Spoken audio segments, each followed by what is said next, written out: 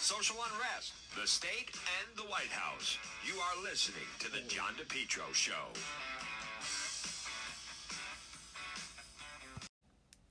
It's John DePetro on AM 1380, 99.9 FM. Folks, you can always listen online at the website, depetro.com.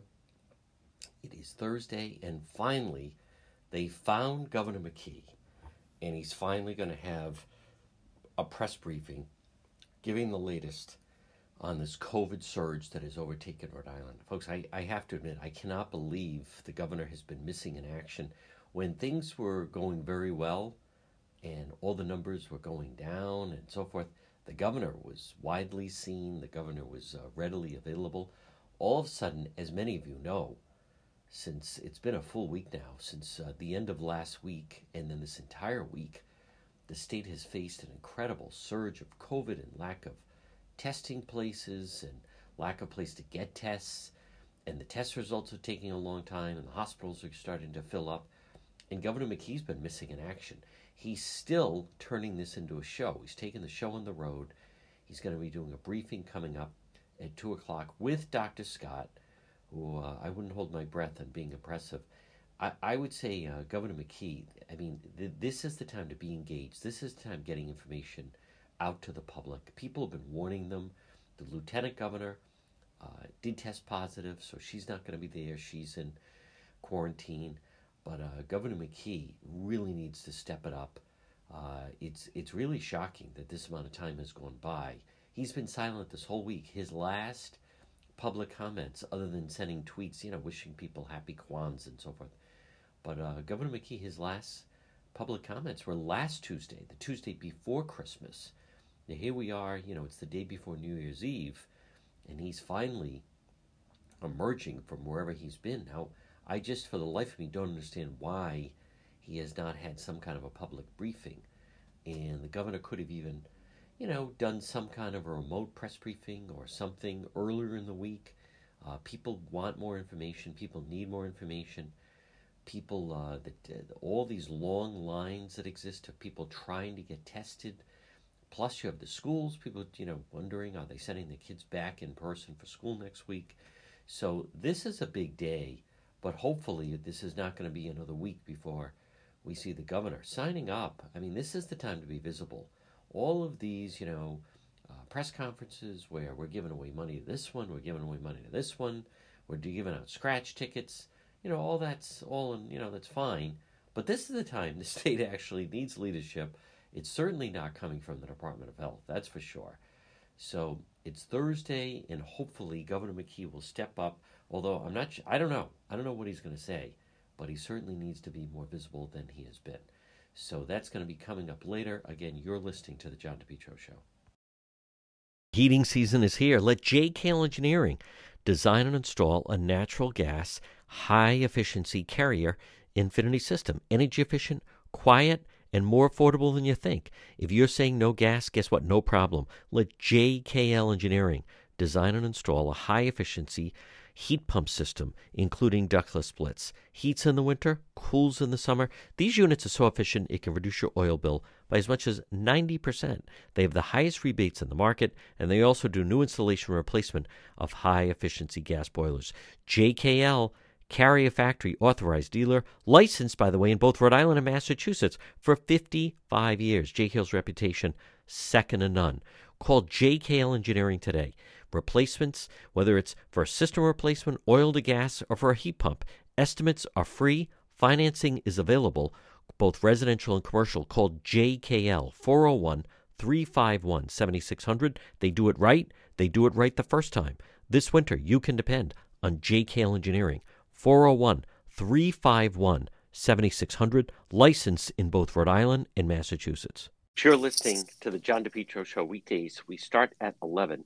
We go until 2. It's AM 1380, 99.9 FM. You can always listen online at the website, depetro.com. It's time for our legal segment. Joining us right now, one of Rhode Island's top attorneys, it is Attorney Tim Dodd. And Tim, if it's okay, I'd like to start off with the much-anticipated verdict in this. People know her of being in with Jeffrey Epstein, but Ghislaine Maxwell has finally had her day in court, and the jury has finally rendered a verdict. Yes. you never know what a jury's going to do. I mean, you've got talking heads out there saying, "Oh, it's going to be a mistrial. Oh, the alleged victims weren't credible," and you can go back and forth and talk yourself into, "Oh, she's going to get acquitted," or "Oh, she's going to be found guilty," or "Oh, this is a definite mistrial." You never really know what a jury's going to do until they come back and give their verdict and state what it is. Here, Maxwell was found guilty of the five of the six charges against her for, conspiracy, for transporting minors over state lines for sexual purposes. The jury clearly bought the testimony of the victims and found their testimony to be credible. And the one witness that was put up by the defense saying that she had also been in the orbit of Maxwell and Epstein and that nothing bad had ever happened to her just wasn't enough to offset what the other witnesses had all said. She's looking, Maxwell is, John, at a lengthy criminal sentence. She could get 15, 18, 22 years easily. Wow. And there could be an upward departure based upon the really reprehensible nature of what she did to groom these young women, as they call it, grooming them to be comfortable with, at an age of 14 or 15, having sexual relations with Epstein and or Maxwell, as the case might be. So she is looking at spending presumably, potentially the rest of her life or close to it in jail. Now, the specter now is, does she have any cards to play? Does she have anything to offer the prosecutors? Naming names, so to speak, pointing to other people who were participants. Let's assume she has some information and some dirt to give to the feds. Well, she may have held it back thinking, well, if I'm found not guilty, I'm not going to use this stuff. And if I'm found not guilty, maybe I'll go write myself a book. Now that she has been convicted, it seems to me if she has any material to offer in exchange for a reduced sentence, her biggest problem is that, they might find her in a jail cell having committed suicide, like, we found with Mr. Epstein. Yeah. So if she's got cards to play, she better play them promptly, or, she may never get that chance. I wouldn't want to be her inside prison walls like Epstein was, and where he, was found dead under extraordinarily curious circumstances. The media has, ruled it to be a suicide, but I think there's a lot of questions about the means and the method of how that guy came to pass away. Could Maxwell have taken the stand much like Kyle Rittenhouse did and much like Elizabeth Holmes did? I don't think she had that same ability based upon apparently the mountain of information and other witnesses that the government didn't even use against her.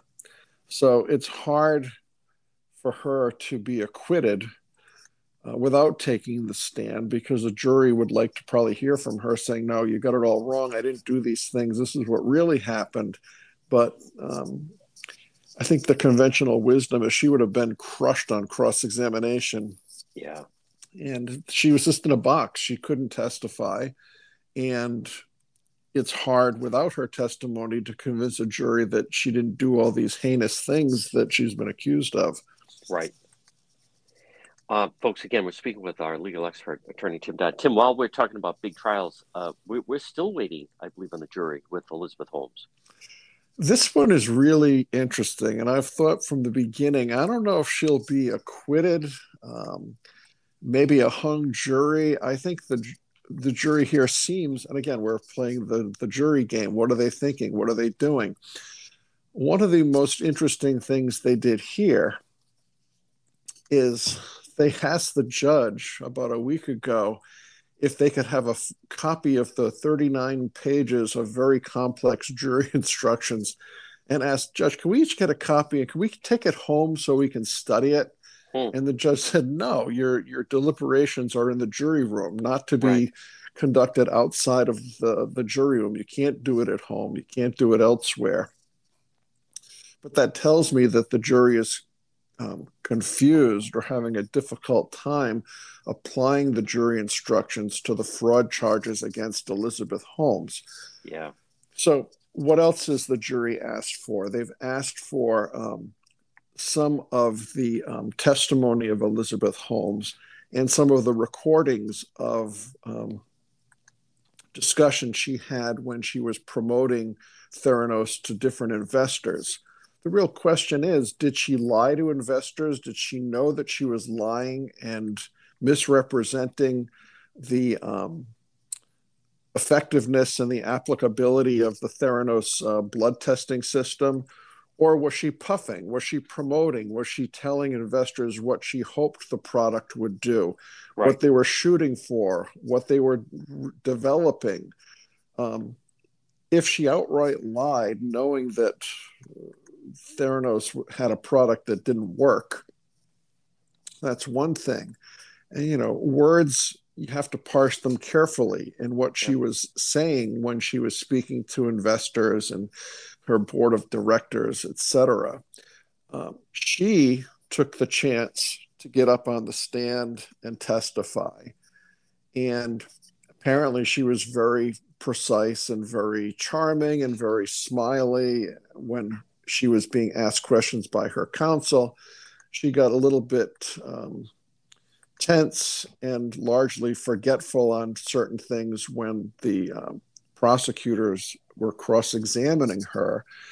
But I think she's a pretty persuasive person. She's attractive. She's well-spoken. She's poised. She's very confident in her ability to sell herself. She sold Theranos billions of dollars worth of investment money, largely on her ability to persuade. Not a lot of people like that out there. Steve Jobs would have been one. She's one. There's others who can get out there and really sell. I think if she didn't testify, she would have been doomed. I think having taken the stand, which is a huge gamble, I think it may have worked in her favor. The other problem with this case, John, it's Thursday. The jury was supposed to deliberate on Thursday and then take New Year's Eve and come back next week. The judge gave the jury today off, Thursday. They're not going to convene on Friday. They're not going to convene on Monday. They're going to come back on Tuesday, I understand. So what can happen? This jury is not sequestered. They could be influenced by outside forces. Let's assume one or two or more of the jurors get COVID. Oh, now next week, oh, I'm sick. I've got COVID. I can't come in. Does that create a mistrial? Yeah. The judge is giving this jury a chance to sort of get out of control. The other interesting aspect of this case is apparently the lawyers for Holmes and for the prosecutor late Wednesday in chambers with the judge. Speculation is they may be talking about a plea deal. Who knows? We really don't know what was being discussed, but a late Wednesday conference results in no jury deliberation on Thursday. What does it mean? Well, we're all reading tea leaves. No one's talking. The in-camera, in-chambers discussion between counsel and the judge, that transcript is sealed for the moment, so we don't know what they were talking about. But I see a great possibility for a mistrial if Holmes doesn't lose her nerve and try to cut some deal and take a plea on maybe one of the counts and, get a mild sentence. She's going to maybe have a cooperation agreement if she went that route to testify against Sonny, I can't think of his last name, Ben Wally or whatever his last name is, Yeah. who's going to trial early in 2022. So it's a real mystery, but I don't think she's going to get convicted by a jury. She might lose her nerve and cut a deal, but I don't see her getting convicted. Yeah. Folks, quick break. A lot more. Attorney Tim Dodd right here on the John DePietro Show. Well, remember, stop in and see Michael at the CBD store, and they're located 1845 Post Road in Warwick. They're right off of 95, right across from Airport Plaza. Stop in and see Michael, so knowledgeable, at the CBD store. What can they help you with? Well, they can help everyone, especially whether or not you're fighting stress or anxiety this time of year, all time of year, everything we're going through. Maybe you have trouble sleeping or you're dealing with pain, even seizure. Stop in and see Michael, and he'll help you. All natural at the CBD store, 1845 Post Road in Warwick. You can also find them on Facebook. What they're also amazing about is they even have it for your pet. That's right. We started to give it to our dog, who's a little bit older, and it really helps his hind legs jump up onto the deck. Folks, stop it and see them, the CBD store, and mention the John DePietro Show, 25% off your first purchase. Stop and see them, the CBD store in Warwick. Look for them on Facebook, 1845 Post Road in Warwick. We're speaking with our legal expert, Rhode Island attorney Tim Dodd. Tim, I'd like you to touch on Governor McKee signed an executive order, basically inoculates the hospitals from any type of legal action during COVID. That certainly, I received a number of emails from people saying, how is that legal? How can he do that? And what's the purpose of doing that? I find what the governor has done to be extremely troubling. It may be within his constitutional authority to do this, but it's really, for so many reasons, I think a bad idea. We're learning, and it really wasn't well known that Governor Raimondo had implemented a similar order, which went from, I think, April of 2020 until, it went at least for over a year. I forget the dates, but it ended like in August of this year under Governor McKee's watch. It went from like August of 2020 until April of 2020 till August of 2021, giving hospitals this exemption. So what's happened? The governor has got this mandate that get vaccinated or get fired. Hospitals have said, yeah, we're going to follow that edict from the governor. You get vaccinated or you're going to be terminated to hospital staff. And a lot of hospital staff have said, you know what? I'm out of here. I don't need this. You're not going to compel me to get vaccinated. Yep. Others who work for the hospital who did get vaxxed under protest are burned out. They did heroic work before we had vaccines. Yep. And some of them are saying, you know what, hell with this. What am I doing? Right. They can leave the hospital, go work for one of these, let's use nurses as an example. Sure. There's companies that will hire nurses and they will go work on a per diem basis. They can make more money than if they were working as a direct employee of the hospital. Sure. Yep. So the governor's order and the hospital's compliance has led to a great reduction in staffing. So now that they've caused the staffing reduction, the hospitals are saying, we followed these rules, we fired all these people, others have quit. Hey, now we need relief. We need relief so that if there's medical negligence allegedly occurring because of staffing shortages, we want to be immune. And the governor's now enacted or continued what Governor Raimondo had done. I think under the governor's powers statutorily provided in a pandemic, things like saying, yes, you've got to wear a mask, or there's got to be remote learning, we've got to close schools. That's all within the governor's purview. But to attempt to shield hospitals from liability for negligence based on staffing shortages, I think is an overreach. I'm not sure it's Yeah. been challenged legally, but it seems to me to be an overreach.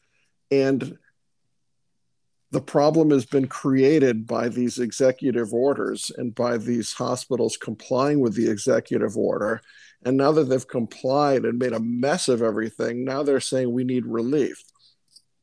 So it's not the same thing. But remember the case a few years ago when James Wood's brother had Yes. a medical malpractice case, Yep. largely because they left them in a hallway, Yeah. On a gurney. untreated for Yeah. hours and hours and hours. Let's assume now there's a staffing shortage and somebody is left in the hallway for hours and hours and hours and they die. The hospital's going to say, hey, that's a staffing shortage. We couldn't get to that person. We're immune from liability. Yep. That doesn't seem right.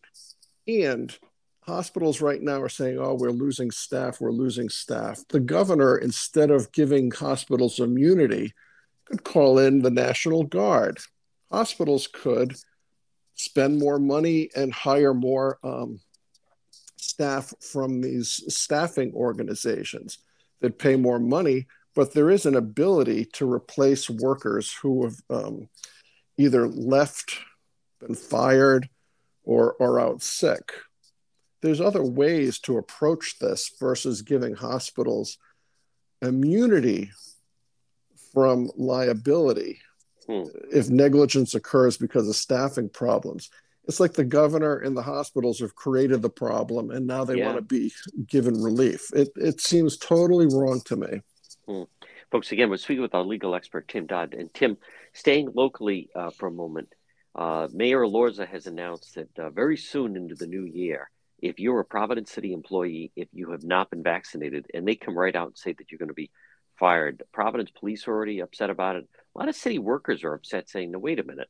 You know, the state workers, it was basically, you know, voluntary, whether or not if you want to get it. And they got $3,000 bonuses, and you didn't even have to get it. You could get exemptions and so forth.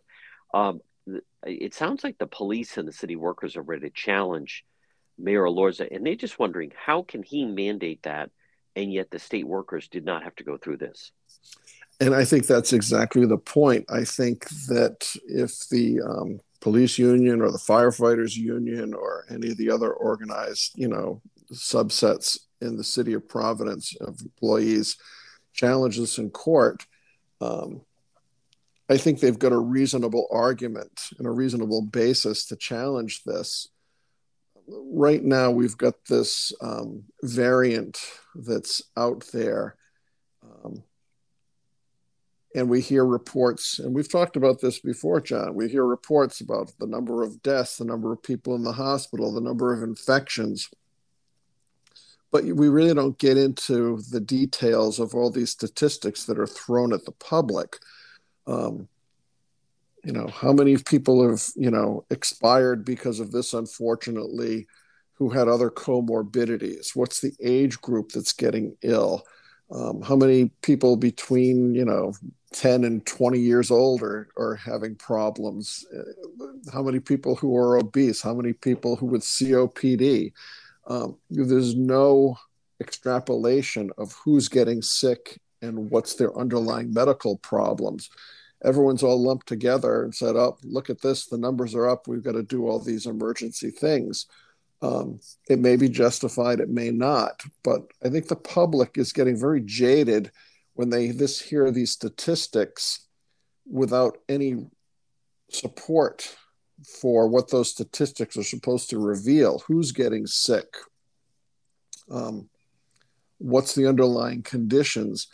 And it seems to me an overreach by Mayor Elorza to say, show us that you're vaxxed or you're going to be terminated.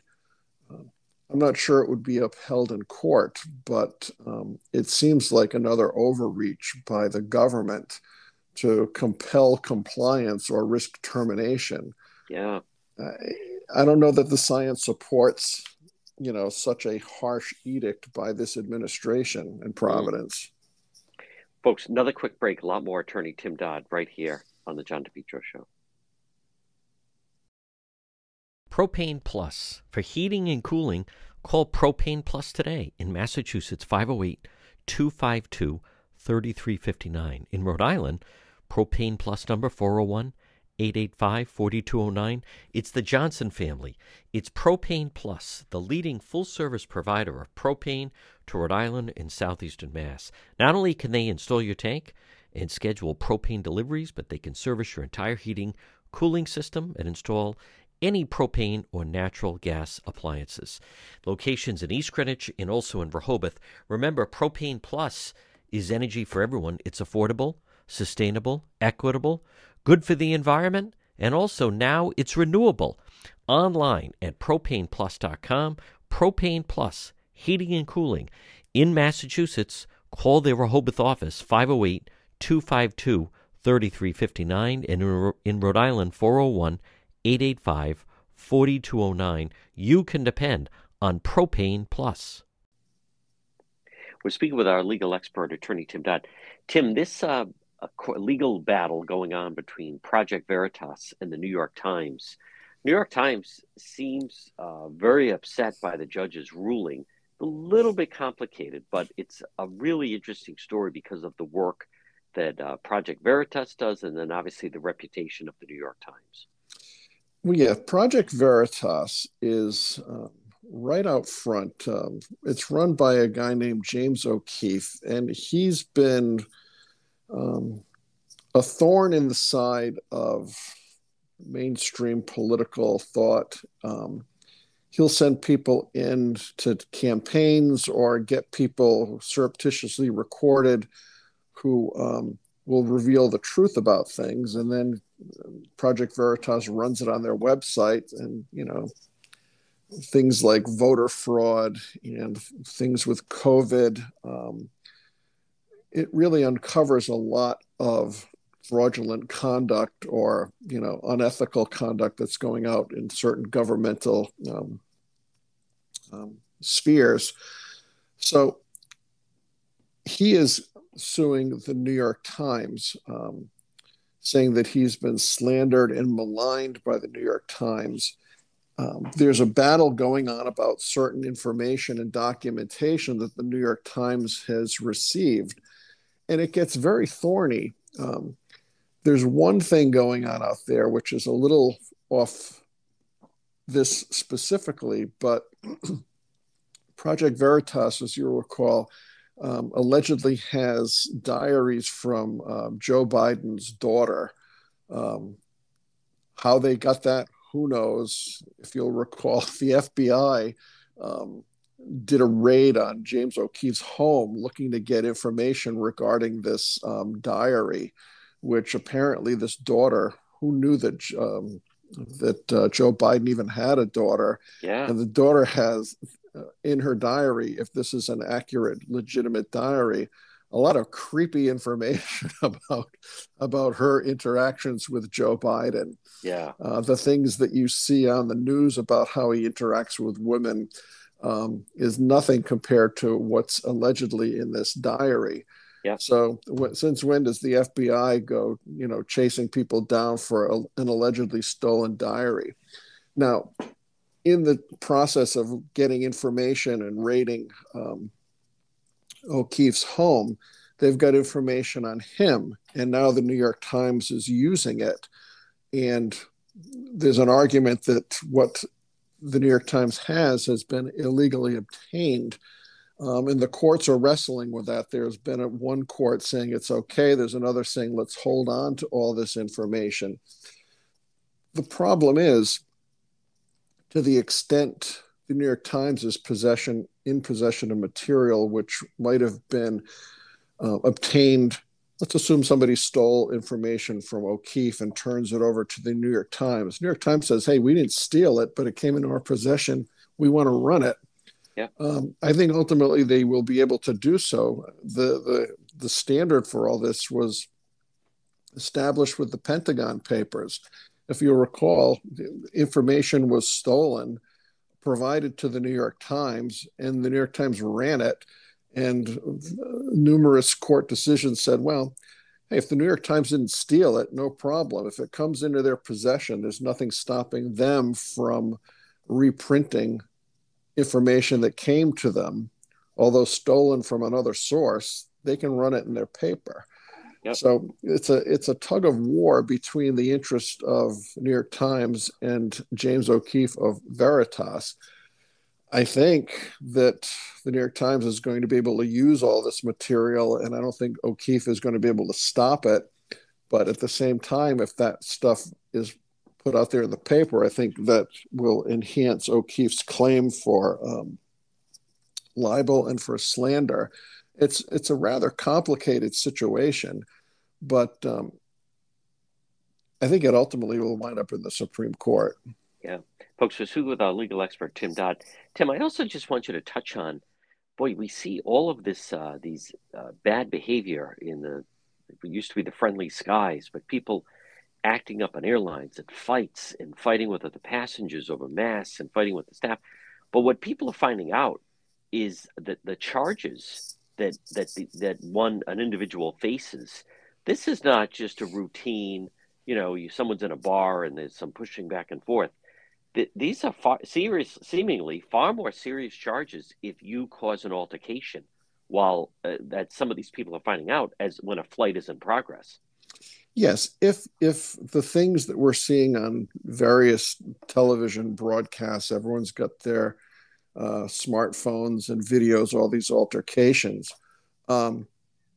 Let's take, for instance, the woman who was apparently intoxicated and was yelling at a man who had his mask down because he was having something to eat. And she's screaming at him, and he's, pushing back against what she's saying, and she spits at him and she slaps him in the face. And apparently she was drunk, or allegedly drunk. If fully prosecuted, she's looking at a potential for 5 years in federal prison. Will that ever happen to her? Who knows? Right. But I think that there's so much bad behavior going on airlines. I think these cases need to get prosecuted so there can be a message getting out to the public saying, hey, if you engage in this type of bad behavior, you will be prosecuted, and these are jail cases. This seems to me, John, to be a bit of a sign of the times. We see people running into stores, smashing and grabbing with no consequence. We see people, burning police vehicles. We see all sorts of public unrest, which goes unprosecuted. People are irritable because of this whole COVID situation. Everyone's sick of it. Everyone's on edge. But to allow this type of behavior to go on in airlines, I think people assume, hey, everyone's getting out. Everyone else is getting away with stuff. I'm going to get away with this too. I can make a scene. I can vent my spleen up here, in the friendly skies, and nothing's going to happen to me. I think, federal prosecutors have to do something more to make examples of those who are doing this and let the public know that this is not going to go unpunished and unchallenged. It creates a really dangerous situation for everyone on that plane. It can't be allowed to continue. Yeah, I was speaking with a pilot that said what a lot of people don't understand is that whatever number of drinks you have, once the plane hits a certain altitude up into the sky, the number of drinks you have double. So if you're at the airport lounge, tossing back a few, you have 2 drinks before you take off. When you hit that 35,000 feet, that's the equivalent of 4 drinks, let alone if you've had a drink on board. So he seemed to think that a lot of these people don't even realize how intoxicated they're getting. Tim Dodd, were you surprised at the result of, there was a lot of fanfare with potential charges, legal consequences of former New York Governor Andrew Cuomo, but now it seems like he's once again going to skate. There's one of the national shows that I can't think of who does it, but the tagline is always be a Democrat. And I think there's no truer words ever spoken than for Andrew Cuomo. They got him on a number of these situations where he has been abusive towards women. One of the prosecutors in, I think it's Westchester County, said, while there's evidence to conclude that the women the conduct the women described did occur, this office could not pursue criminal charges. They're relying on vague statutes, and they're saying in other cases, well, are the women believable? Yeah. One of the woman accusers is a state trooper assigned to this guy. We going to question her credibility? There's another situation where Cuomo is alleged to have put his hand under a woman's shirt to, I guess, grope her breasts. And the authorities are saying, well, we don't know if we can believe her either. Since when is there? I thought victims were to be believed in these situations. That used to be the mantra. Used to be the mantra. We believe the victims. Yep. So you got all these women coming forward, and all of these prosecutors, state and local prosecutors, are going through like these, legal gymnastics to try to find a way not to prosecute Cuomo. So I think that it's largely an embarrassment that there's been a selective decision to not find the women sufficiently credible to prosecute.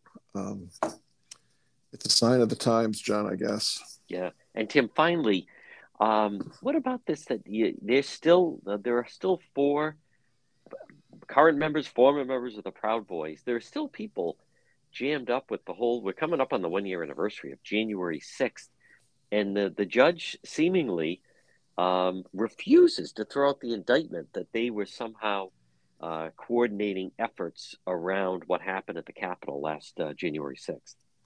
Yeah, John, it's amazing. I believe, I think the number is something like 700 people have been identified and charged for participating in the January 6th events at the U.S. Capitol.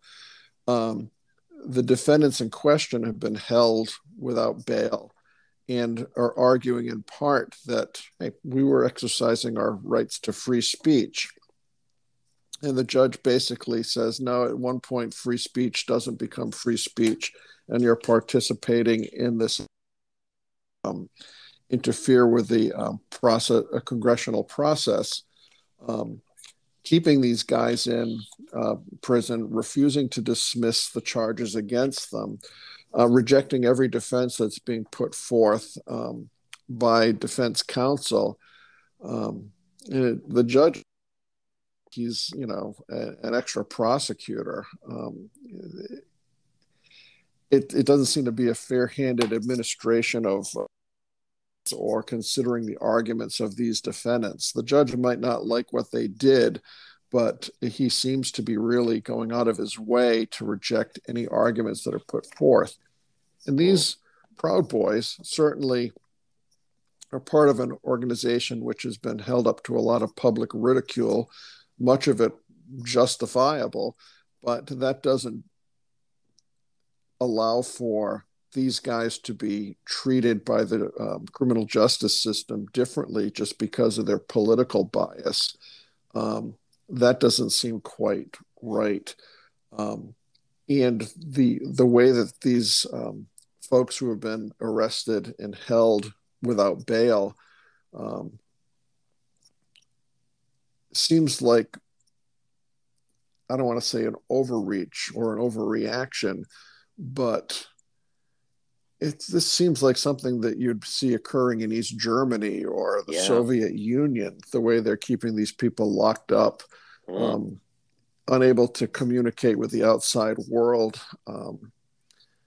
This seems disproportionate, but the message, just like they could be messaging about people who are acting up on airlines, the messaging on this January 6th event is, we are going to crush everyone who is involved in this, prosecute you, hold you without bail, make your life miserable so that no one will ever consider doing any such thing again.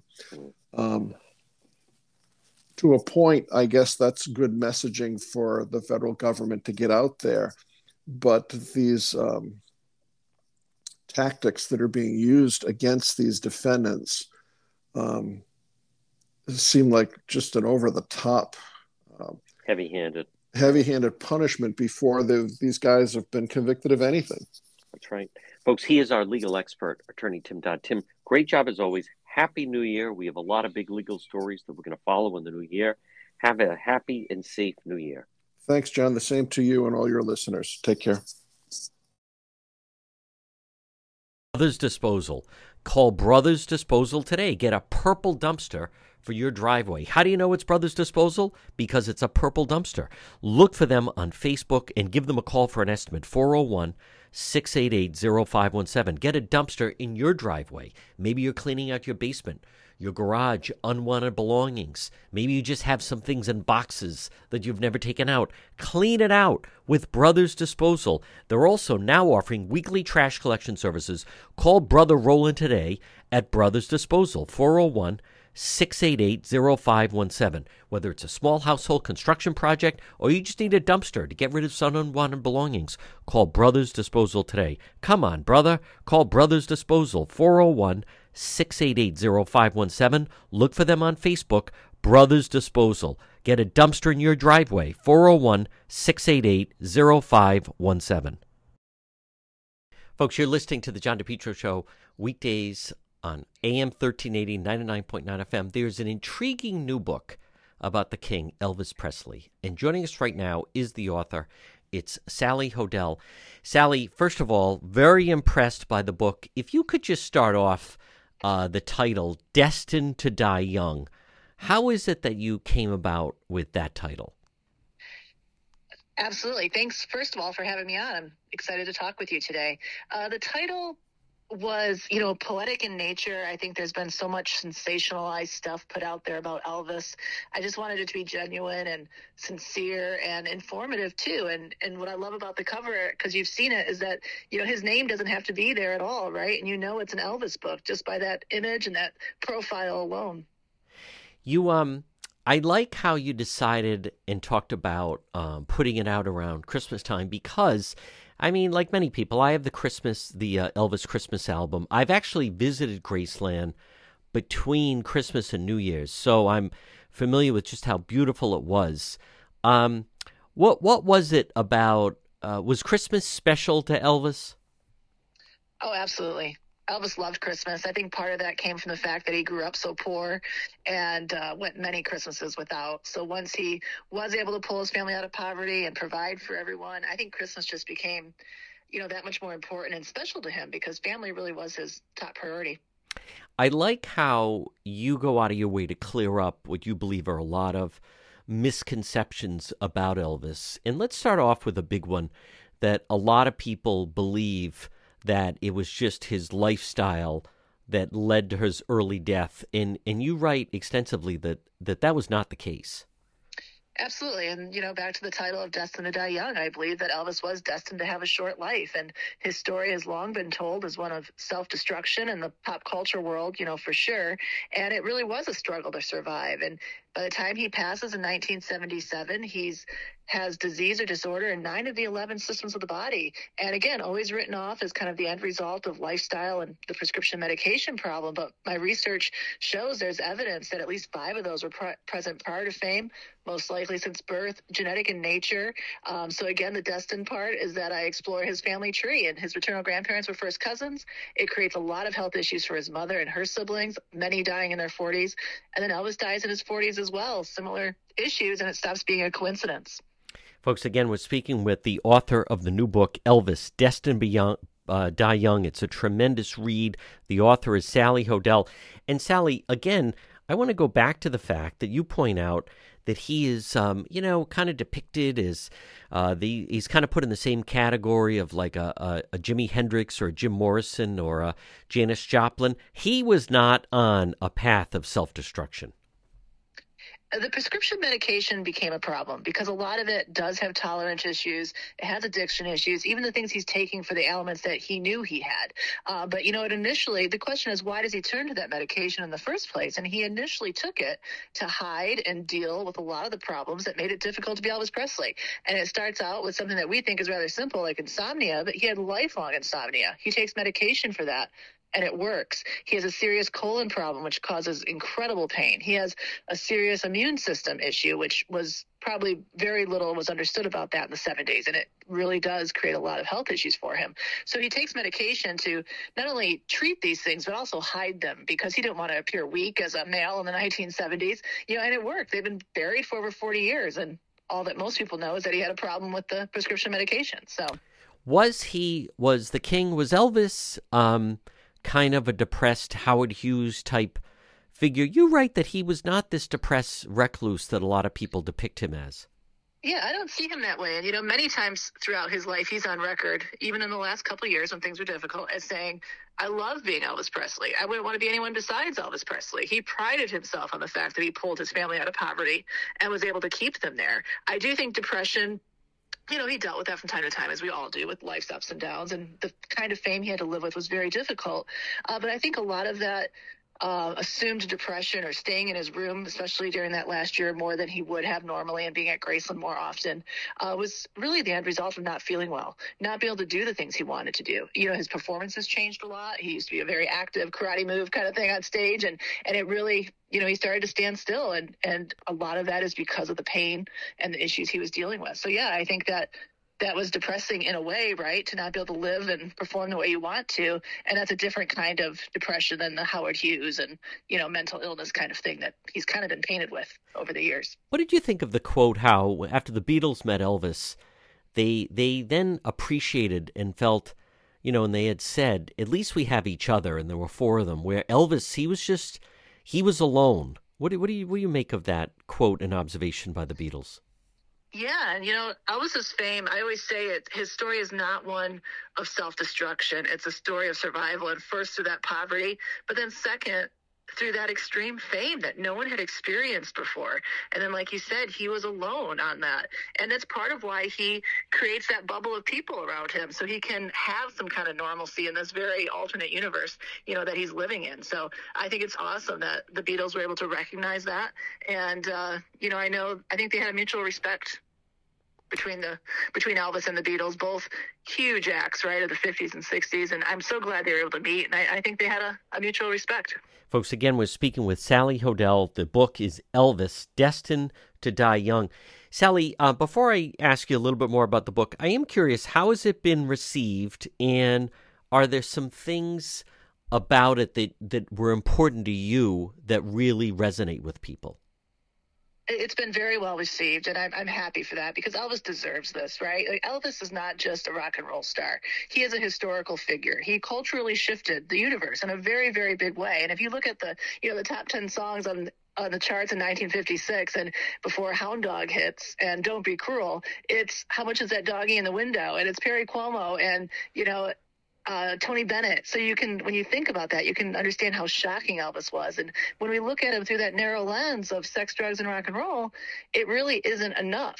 And one of my goals with this book certainly was to humanize Elvis, because I do think all these years later, especially with the younger generations, he's this recognizable image. Everybody knows him, by image and first name alone, but they don't know enough about him, and they don't know enough about his music, and they don't know how he culturally shifted literally the world. So I think by exploring this layer of humanity, humanizing him, explaining his demise, his fall from grace, so to speak, I think that only helps his legacy. Are you are absolutely convinced that he did die, he did pass away? I am absolutely convinced of that, yes. And again, it's one of those things that is just sort of a disservice to his legacy overall, the constant Elvis sightings, right? How did that not to get into it too much, but I think didn't that initially just start? I thought there was a woman in Michigan that claimed she used to see him in a grocery store, and it just started from that, and then it just took off from that. That's what I remember. I think it was a Burger King, actually, in Burger Kalamazoo, King. Michigan. Okay, yeah. And yeah, it made national news, right? And then it kind of started to happen repeatedly over time. I think part of that is due to the impersonation that Elvis has. You know, what other artist has the level of impersonation that Elvis has? Right. With all there's, I think, 50,000 Elvis tribute artists in the world. Wow. Like, that's an astronomical number. Yeah. And I think that's probably an aspect of it too, right? I like that you also point out in the book that you feel in your research, you're of the opinion he did not die from a drug overdose. No, I believe that would have been a slow coma-like death, and his death was very quick. It was a heart-related episode. I explained in the book what I believe brought on that heart episode, that cardiac arrhythmia. And again, when you look at his mother dying at 46, an uncle at 46, an uncle at 49, another uncle at 58, all liver, heart, related issues, and you see these liver and heart related issues play out in Elvis, it stops being a coincidence. And we have to remember that all those other relatives, they didn't live the rock and roll lifestyle that Elvis did. Right. Yet they all passed at very similar ages. 42. Folks, again, the book, Elvis, Destined to Die Young, the author, Sally Hodel. Sally, congratulations on the book. It's well thought out. It's very well written. I can tell that it's not a typical author almost assigned. This is the way I perceive it, a great passion of yours, and you seem determined to set the record straight on certain things about Elvis. Absolutely. And thank you for all of that. It was a passion project for me. I am a journalist and a writer, but a lifelong Elvis fan. And I always say I'm lucky my childhood had a soundtrack because my dad played records. And, I've been an Elvis fan for a long time. Pieced this together, and it just made sense. I had to share it. If you're ever in an accident, pick up the phone and call West Fountain Auto Body today, 401-272-3340. Were you in an auto accident? Someone damaged your vehicle? Folks, it can happen, whether it's people not paying attention, a drunk driver, people texting and driving. If you're ever in an accident, pick up the phone, call West Fountain Auto Body, 401-272-3340. They're located 400 West Fountain Street in Providence. Remember, with West Fountain Auto Body, they're going to work for you, not the insurance company. Call them today. If you were in an accident, drunk driver, someone texting and driving, minor fender bender, even a nearly totaled vehicle, call West Fountain Auto Body today, 401-272-3340. They'll handle everything for you, the original, the best, and if you're in an accident and a tow truck pulls up, tell them bring that car over to West Fountain Auto Body, 401-272-3340, 401-272-3340, West Fountain Auto Body, located 400 West Fountain Street in Providence. They'll work for you, not the insurance company. If you're in an accident, call West Fountain today. Get it repaired, 401-272-3340. You're listening to the John DePietro Show on AM 1380, 99.9 FM. Folks, remember, you can always listen online at our website, DePietro.com. Check out the website, DePietro.com. We have original, unique, exclusive stories, videos, content, all our links to social media, Facebook, Twitter, Instagram, YouTube. It's all right there, and that's also the best way to reach me. Log on at the website, DePietro.com, DePietro.com. To check out our website, DePietro.com, DePietro.com, which is sponsored by and brought to you by the Centerdale Revival, comfort food and cocktails, located 2025 Smith Street in North Providence. Shane and his crew, what a wonderful job they've done. Winner of several Rhode Island Best of Rhode Island Awards. The Centerdale Revival. Delicious food, cocktails, a lot of fun. Stop in and see them, 2025 Smith Street in North Providence.